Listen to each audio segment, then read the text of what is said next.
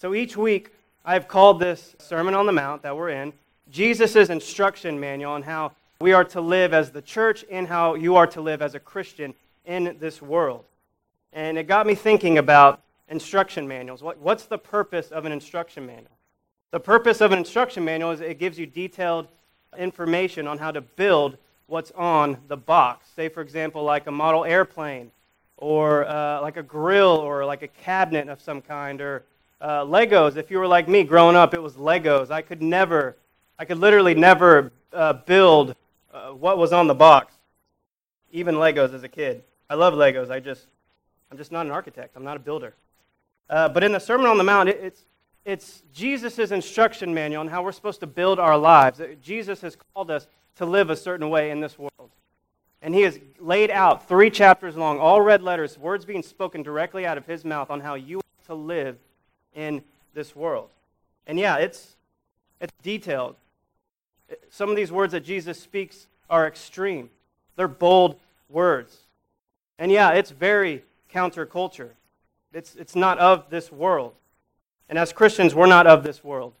We live in the world, but we're not of the world. That's what Jesus says about us. In the Sermon on the Mount, it's no different. This is how we're supposed to live. And so this is a topic today that's very different. A topic not often you hear.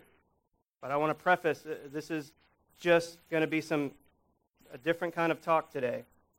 Maybe even a bit uncomfortable for some people. But I want you to know that this is not my opinion.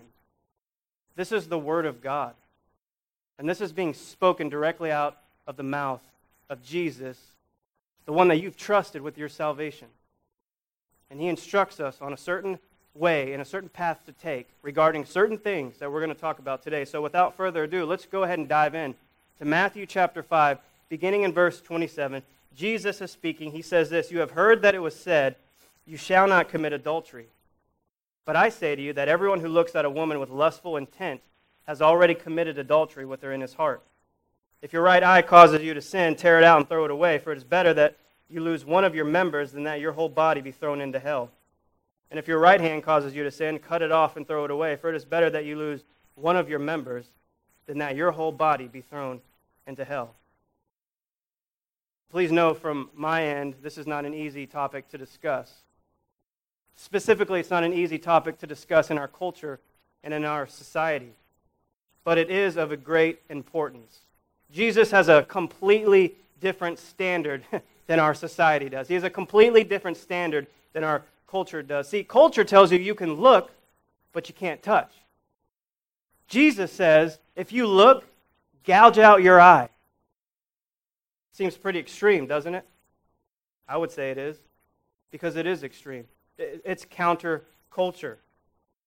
I would even submit to you that Christians in the church all across this globe have a problem with words like this.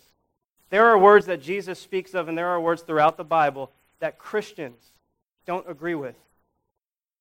Christians pick and choose what they want to obey. And Jesus is giving commands here, saying this is what you are to obey. This is how you are to live. And so Jesus says, you have heard that it was said, you shall not commit adultery. You have heard that it was said by God to Moses in the law. The law was the standard of living for the nation of Israel. And God gave Moses the 10 Commandments. Number 7 on that list, Exodus 20, verse 14, you shall not commit adultery. So what is adultery? Many of us may know what adultery is. It's sex between sex outside of the covenant of marriage. So if you're married and you have sexual relations with another person outside of the covenant of your marriage, that's adultery. But really in the church, adultery is sex of any kind outside of the covenant of marriage. And the Word of God tells us, church, that sex is to only happen between a man and his wife. And this is clearly illustrated for us all throughout Scripture. Marriage is between a man and a woman. It is not between a man and a man. It is not between a woman and a woman. Marriage is between a man and a woman. And sex is only to be done between a man and a woman within the covenant of marriage. Anything outside of that is sin. It does not honor God, and therefore it is disobedient towards God in His Word. Marriage is an institution created by our Heavenly Father. It is God who joins a man and a woman together in the covenant of marriage and causes them to become one flesh. So marriage is approved by God, it's institutionalized by God, and it is accepted by God. Sex between a man and a woman in the covenant of marriage as one flesh is a very good thing. However, any sort of sexual relations outside of that is not good. It's sin. This is often why sex gets a bad rap in the church today. But hear it from me, and really more from God, sex is not a bad thing. In fact, it's a very good thing. And there is proof all throughout Scripture that points to that very thing. Sex is a good... Just go read Song of Solomon. Sex is not a bad thing. It is a good thing. So in the Old Testament law that Jesus is referring to here, He says, you shall not commit adultery. Well, in the book of Leviticus, this is the law for the nation of Israel, it says this: if a man commits adultery with another man's wife, with the wife of his neighbor, both the adulterer and the adulteress must be put to death. Now that's extreme. It's very extreme. But I want you to look at these words: commit adultery. We may not be as familiar with those words, commit adultery. See, you're not raised in your household told by your parents or told by government or told by maybe the education system, hey, when you get older, you go out in the big bad world, don't commit adultery, okay? Hear it from me, don't commit adultery. Your parents probably didn't really tell you that. The government's not really telling you that. Your culture's not telling you that. The education system, they're not telling you don't commit adultery. What they're telling you is, and what you're more familiar is with, don't commit a crime. What happens when you commit a crime? You face a particular punishment when you commit a crime. When I was in ninth grade, this was back in 2002. I know some of you were like, you were in ninth grade yesterday. It's not true, though. My buddy and I, we weren't old enough to drive and have a driver's license, so we wanted to go to a Dallas Mavericks game, and it was about a 30-minute car drive, but it was about an hour-long train ride. And to have more money for ourselves for the game, to get, maybe an extra hot dog or a drink or something, we decided to not buy a ticket for the train.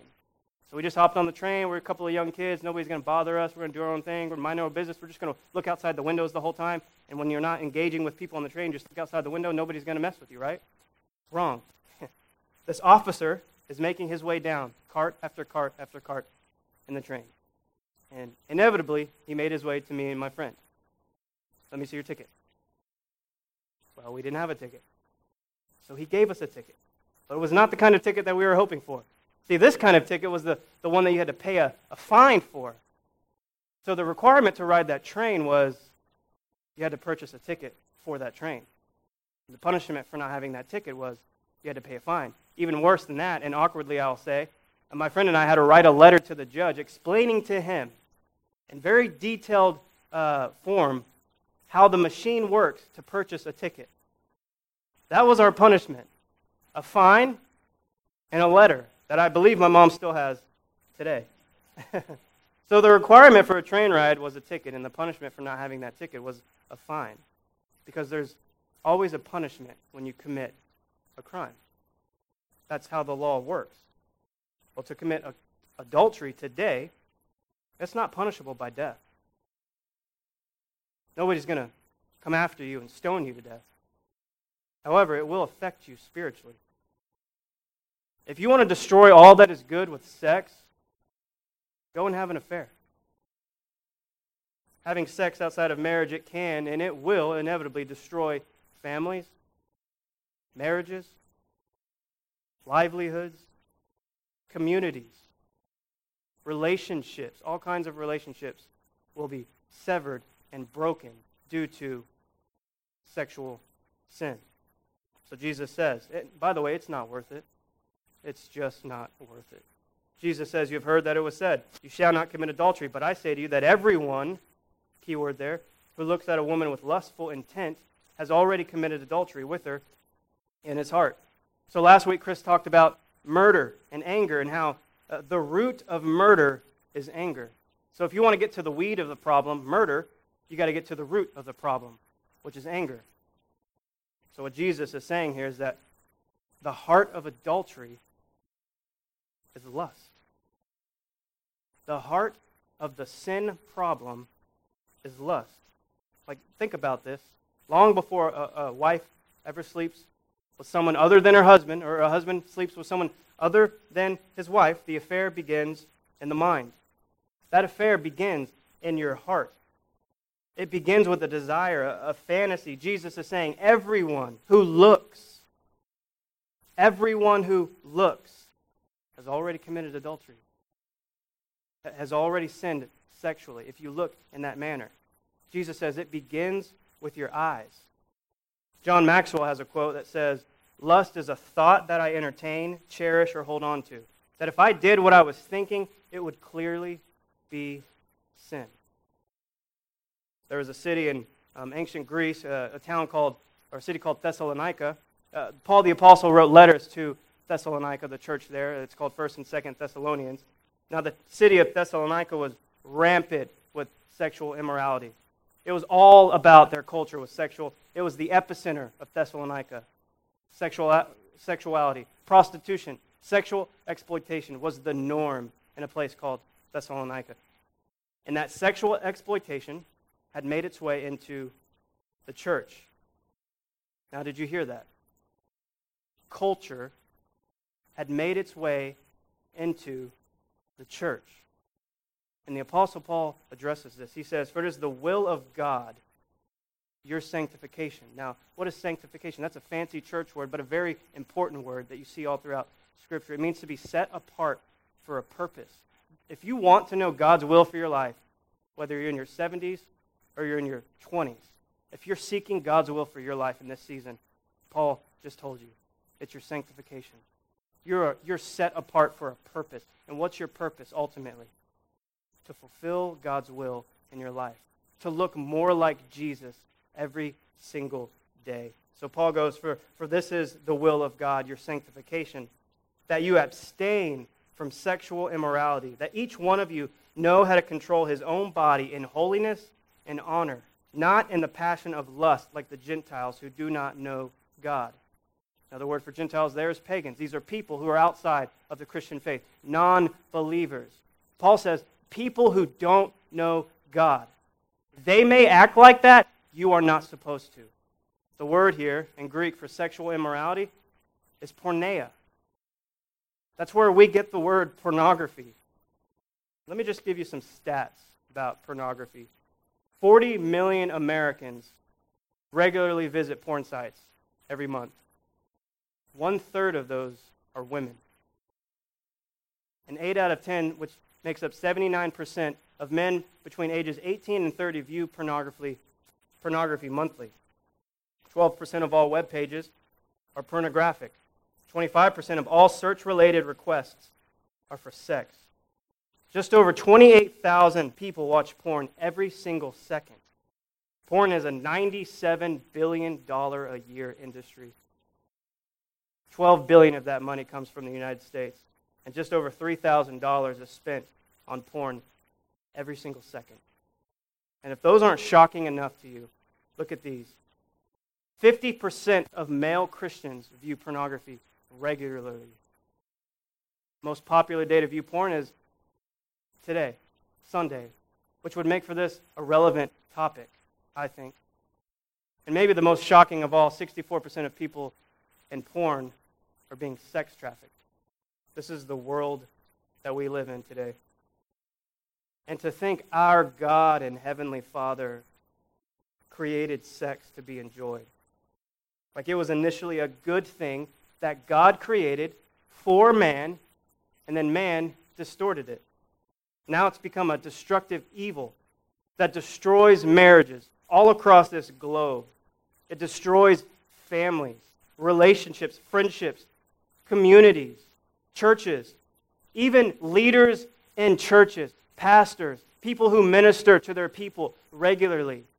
Church leaders, elders all across the globe are falling due to sexual sin, due to being addicted to pornography.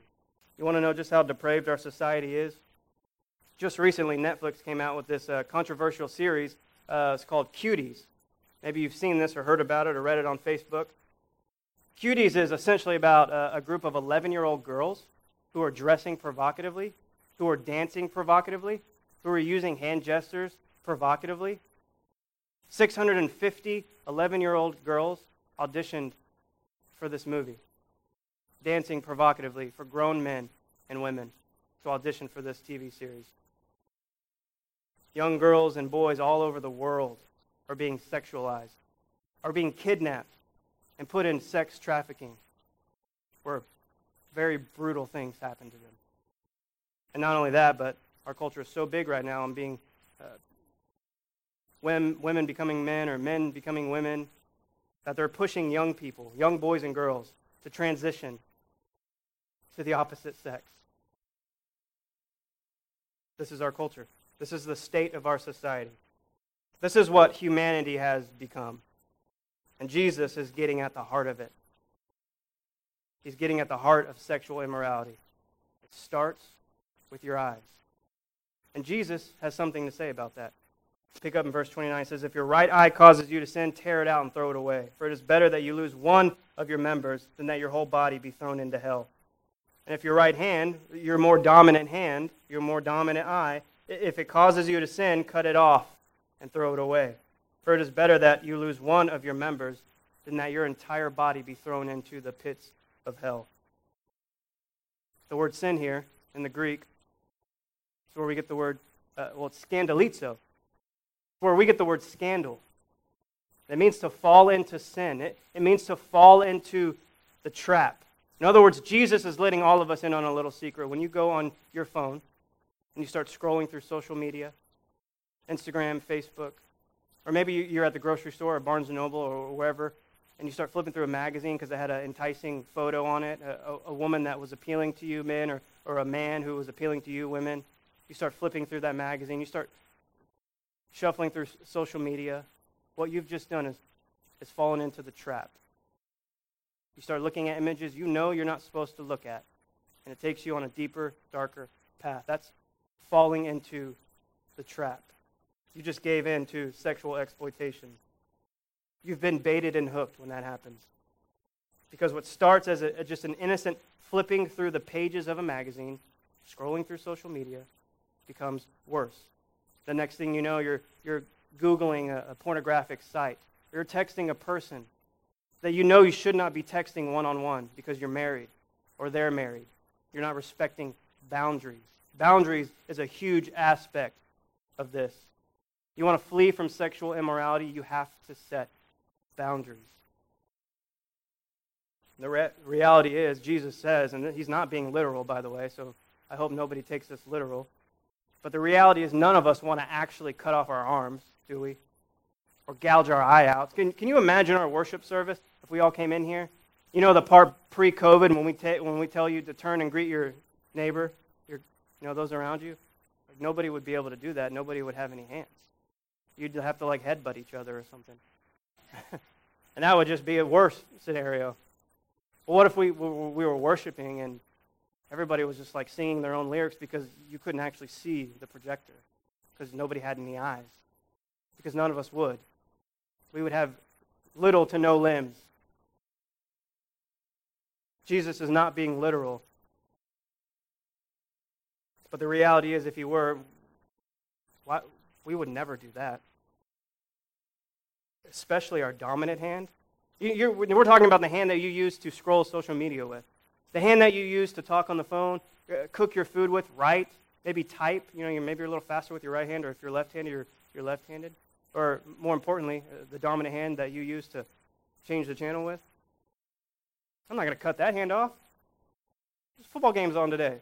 I got Red Zone. I want to watch all the games, and I got to click. I'm not going to cut my hand off just because I looked at porn. No way. All of those things, by the way, are good. Talking on the phone's good. Using your hand for your phone, clicking your remote, writing, those are good things. But can I tell you that if they cause you to stumble, if they cause you to fall into sin, Jesus is saying it's better for you to get rid of that one body part than for your whole entire body to be thrown into the pits of hell. That's what Jesus is saying. In other words, flipping through the TV guide or on social media or writing, all of those things, they're not worth going to hell over. I don't know if you remember a guy by the name of Aaron Ralston. Back in 2003, Aaron was an avid climber and hiker. They made a movie about his story. It's called 127 Hours. And Aaron went hiking all by himself. He didn't tell anybody where he was going in a canyon and somewhere in Utah. And Aaron had gotten to this point where there was this crevice, very narrow crevice, and he had put all of his weight on this several-ton boulder. Well, that boulder fell, and he got his arm stuck between that several-ton boulder and the wall. He could not move. Aaron was literally unable to move. And nobody knew where he was, and it was in the middle of the week, so nobody was out hiking. And plus, he was in a far distant place where nobody could hear when he was screaming. So Aaron, for 5 days, stayed in that same position. Now, he was an avid climber. He had some tools with him and things like that. But Aaron he had run out of water, and he was drinking his own urine. It had gotten that bad. This was life and death. Aaron had gotten to the point, okay, either I cut my arm off or I'm going to die here. And thankfully, Aaron had not the best knife, but a knife. This is not the sharpest of blades here. Aaron started to cut his own arm off. He had gotten to the bone. There's 2 bones in your arm. He couldn't cut it with that knife. So Aaron had to break both of his bones. And then when he got to the tendon, that knife wasn't sharp enough to cut that tendon, so he flipped to this part of the knife, and he pulled his tendon out. And he cut himself free from about here down. That was Aaron's dominant hand, by the way. In his book, he talks about how he was trying to learn how to peel an orange with his least dominant hand. You see, Aaron had come face to face with this reality.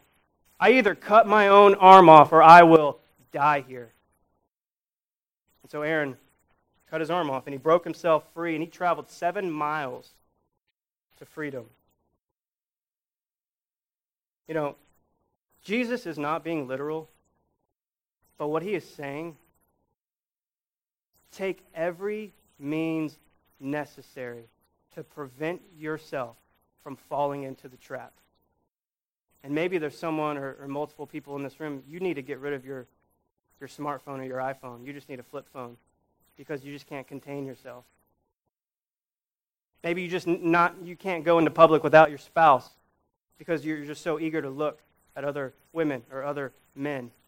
You've got to take this serious, and Jesus is saying, look, I'm not telling you literally to cut your arm off or gouge your eye out, but what I am telling you is this is a serious matter, and you need to take serious next steps to prevent yourself from falling into sin, to prevent yourself from falling into the trap. It's crazy because we read in the Old Testament, the consequence for sexual sin is punishable by death. And obviously we're like, man, that's extreme. That's cruel. That's crazy. I can't imagine living in a world where that was the case. But I want to show you what the Apostle Paul in the New Testament says. In Romans 6, verse 23, he says, the wages of sin is death. That's what Paul says. The wages of sin is death. So to bring all of this full circle, your sexual sin, the lust of your eyes, the lust of your heart, it's punishable by death. And what do you mean, Nate? Am I going to be stoned to death? Or are they going to put me on the electric chair? Am I going to physically die if I look at pornography? No, physical death is certainly not the outcome for sexual sin in 2020, post-Jesus. This is spiritual. To sin sexually is to transgress against God. In other words, sexual sin is offensive towards God. Yes, we can offend God when we sin sexually. And Paul has something to say about this. He says, for God has not called us for impurity, but in holiness. Therefore, whoever disregards this, living not in holiness, but living in impurity, whoever disregards that, disregards not man, but God, who gives you his Holy Spirit. So if Christ is in you, then you should know better. And if you know better, then you know that to sin sexually is to disregard your God. It's to disregard God and his word. It's to disregard God's standard of living for the Christian. The Bible says in these scriptures, be holy as I am holy. Because there are consequences if you're not. There's consequences if you lust. There's consequences if you look at pornography. There's consequences if you have an active sexual relationship outside of the covenant of marriage. And Paul says the wages of sin is death. In other words, your sin, it costs you something. And the payment for that sin is death. That's New Testament. That's what Paul is saying. Now, this isn't death by stoning. This isn't you being condemned to death physically. This is spiritual. When you sin sexually, here's what's happening when you do that as a Christian. You quench the work of the Holy Spirit in your life, and you distance the fellowship between you and God. When you sin sexually, you quench the work of the Holy Spirit in your life, and you distance the fellowship between you and your Father in heaven. May I remind us that we all, if you're in Christ, have the most powerful force in the universe living inside of us. The Holy Spirit of the living God dwells in you, Christian. And the purpose of the Holy Spirit in your life is to help you accomplish God's will in this world. What an incredible resource we have. The Holy Spirit's job in your life is to help you accomplish God's will in this world. So if you disregard God, who is the giver of the Holy Spirit, Paul says, then you're quenching the flame of the Spirit in your life. And Paul says this, do not quench the Spirit. She'll get it up there, but do not quench the Spirit. That's what Paul says. Don't quench the Spirit. Don't extinguish the Holy Spirit's power in your life. When you sin sexually, when you look at pornography, when you lust day after day, and you don't make an effort to stop, you're quenching the Spirit's power in your own life. And Paul says, don't do that. Don't do that. Like if you truly want God to work in your life, if you want to see God's kingdom come around you, stop sinning. Obey God. Honor Him. Live in purity. Paul says in Romans 12:2, don't be conformed by the patterns of this world. Don't be conformed by the patterns of pornography. Don't be conformed by the patterns of lust. Don't be conformed by the patterns of this culture. Don't be conformed by the enticing lure of that woman or that man. No, Paul says be conformed, not conformed to the patterns of this world, but transformed by the renewing of your mind. So if you're struggling in this room, don't struggle in silence. You've got to take action.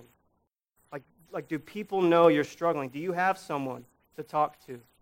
Do you have someone to pray for you? More importantly, do you have someone who can hold you accountable? There are a couple of resources that are out there. One of them is called X3 Watch. X3 Watch is a resource that you can download on all of your devices.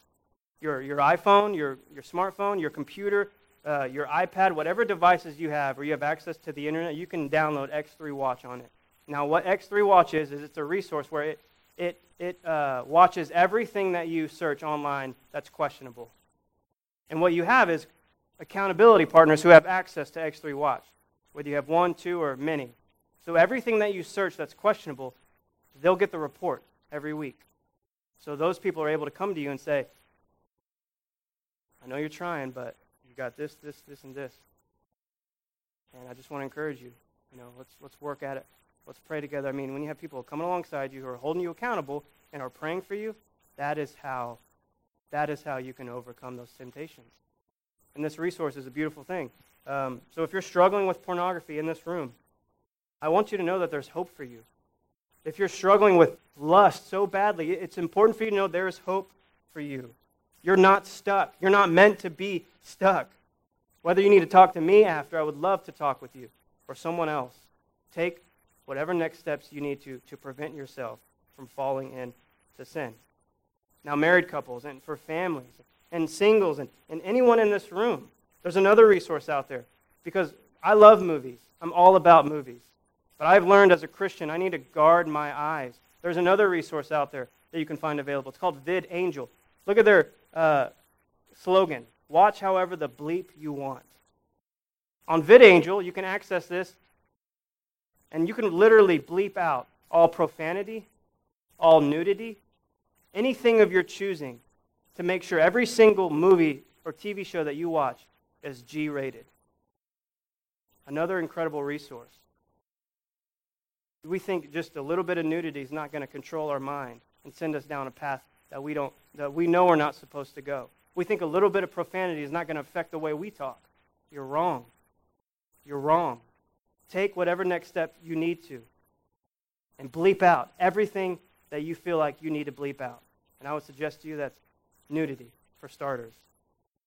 Paul says, again, the wages of sin is death. But here's the good news for you and for me and all who are living and breathing in this world if they trust in Jesus. Paul says, yes, the wages of sin is death. That's truth. That's biblical truth. But the free gift of God is eternal life in Christ Jesus our Lord. That's worth an amen from someone. But the free gift of God is eternal life in Christ Jesus our Lord. The truth remains, the fact remains, your sin cost you something. But the gospel says Jesus paid for your sin on your behalf. The Bible says that grace is freely given by Jesus. It's why Jesus went to the cross, to forgive us of our sins and offer up eternal life through his resurrection. He paid for your sins, and he paid for mine. And if you're sinning right now, stop. It's not healthy. It's not God's will for your life. And so if you're feeling shame right now, it's God's Spirit convicting you. The Holy Spirit of the living God is convicting you right now. He's using this time to convict you and to point you on the right path. You're not meant to feel shame. You are meant to walk out of this room shameless, not shameful. You just have to admit you can't stop, and you have to invite Jesus, your Savior, into your journey. You see, Jesus is the one who stood sin face to face and overcame it. Jesus was tempted in every single way that we are, but he never sinned. Jesus went to battle for you. He proved to you he's worthy of your trust in him. You have to invite Jesus into your journey of sin struggles, of sexual sin. Because Jesus is the only power in the universe who can actually overcome sin. And he confronted it face to face, and he overcame it. And here's what the devil wants you to think, by the way. You could do all of this on your own.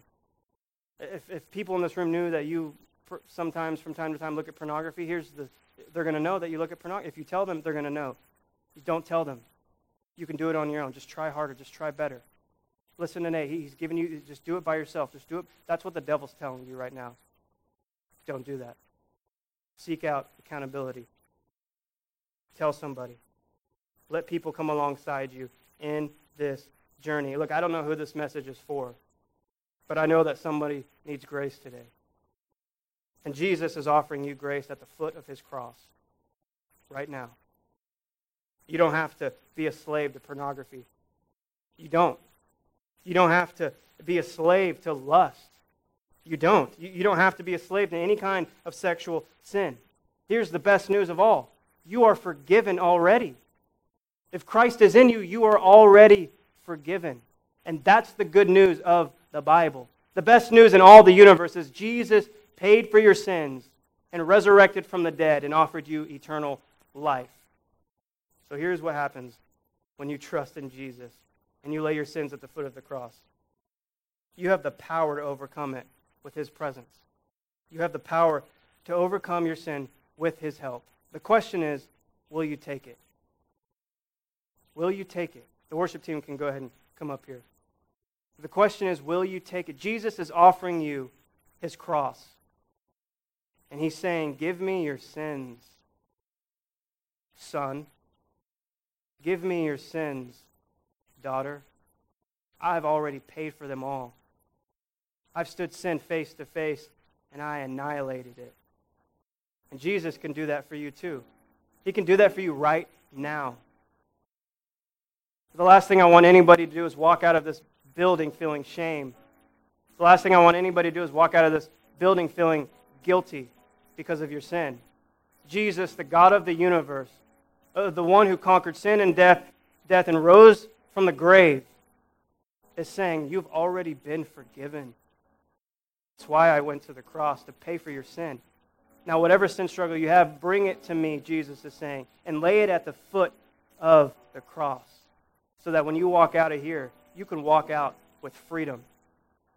And you can walk out here with assurance knowing that the God who created all things is with you, He is for you, and He wants you to succeed. And that's a beautiful thing. So we're going to worship together this last time. And during this time, I want to invite you to come up. If you need prayer, come. Let me pray for you. I'll be right here. If you want to talk to me, whether here or after the service, come find me. We'll talk. If you want to go use the prayer room right now, go and do that. If you need to just stand and worship and pray in your own heart, feel free to do that. But please know this. Your Heavenly Father has forgiven you. Your Heavenly Father loves you. Your Heavenly Father died for your sins and rose again so that you could have life and have it in its fullness. Let's worship together.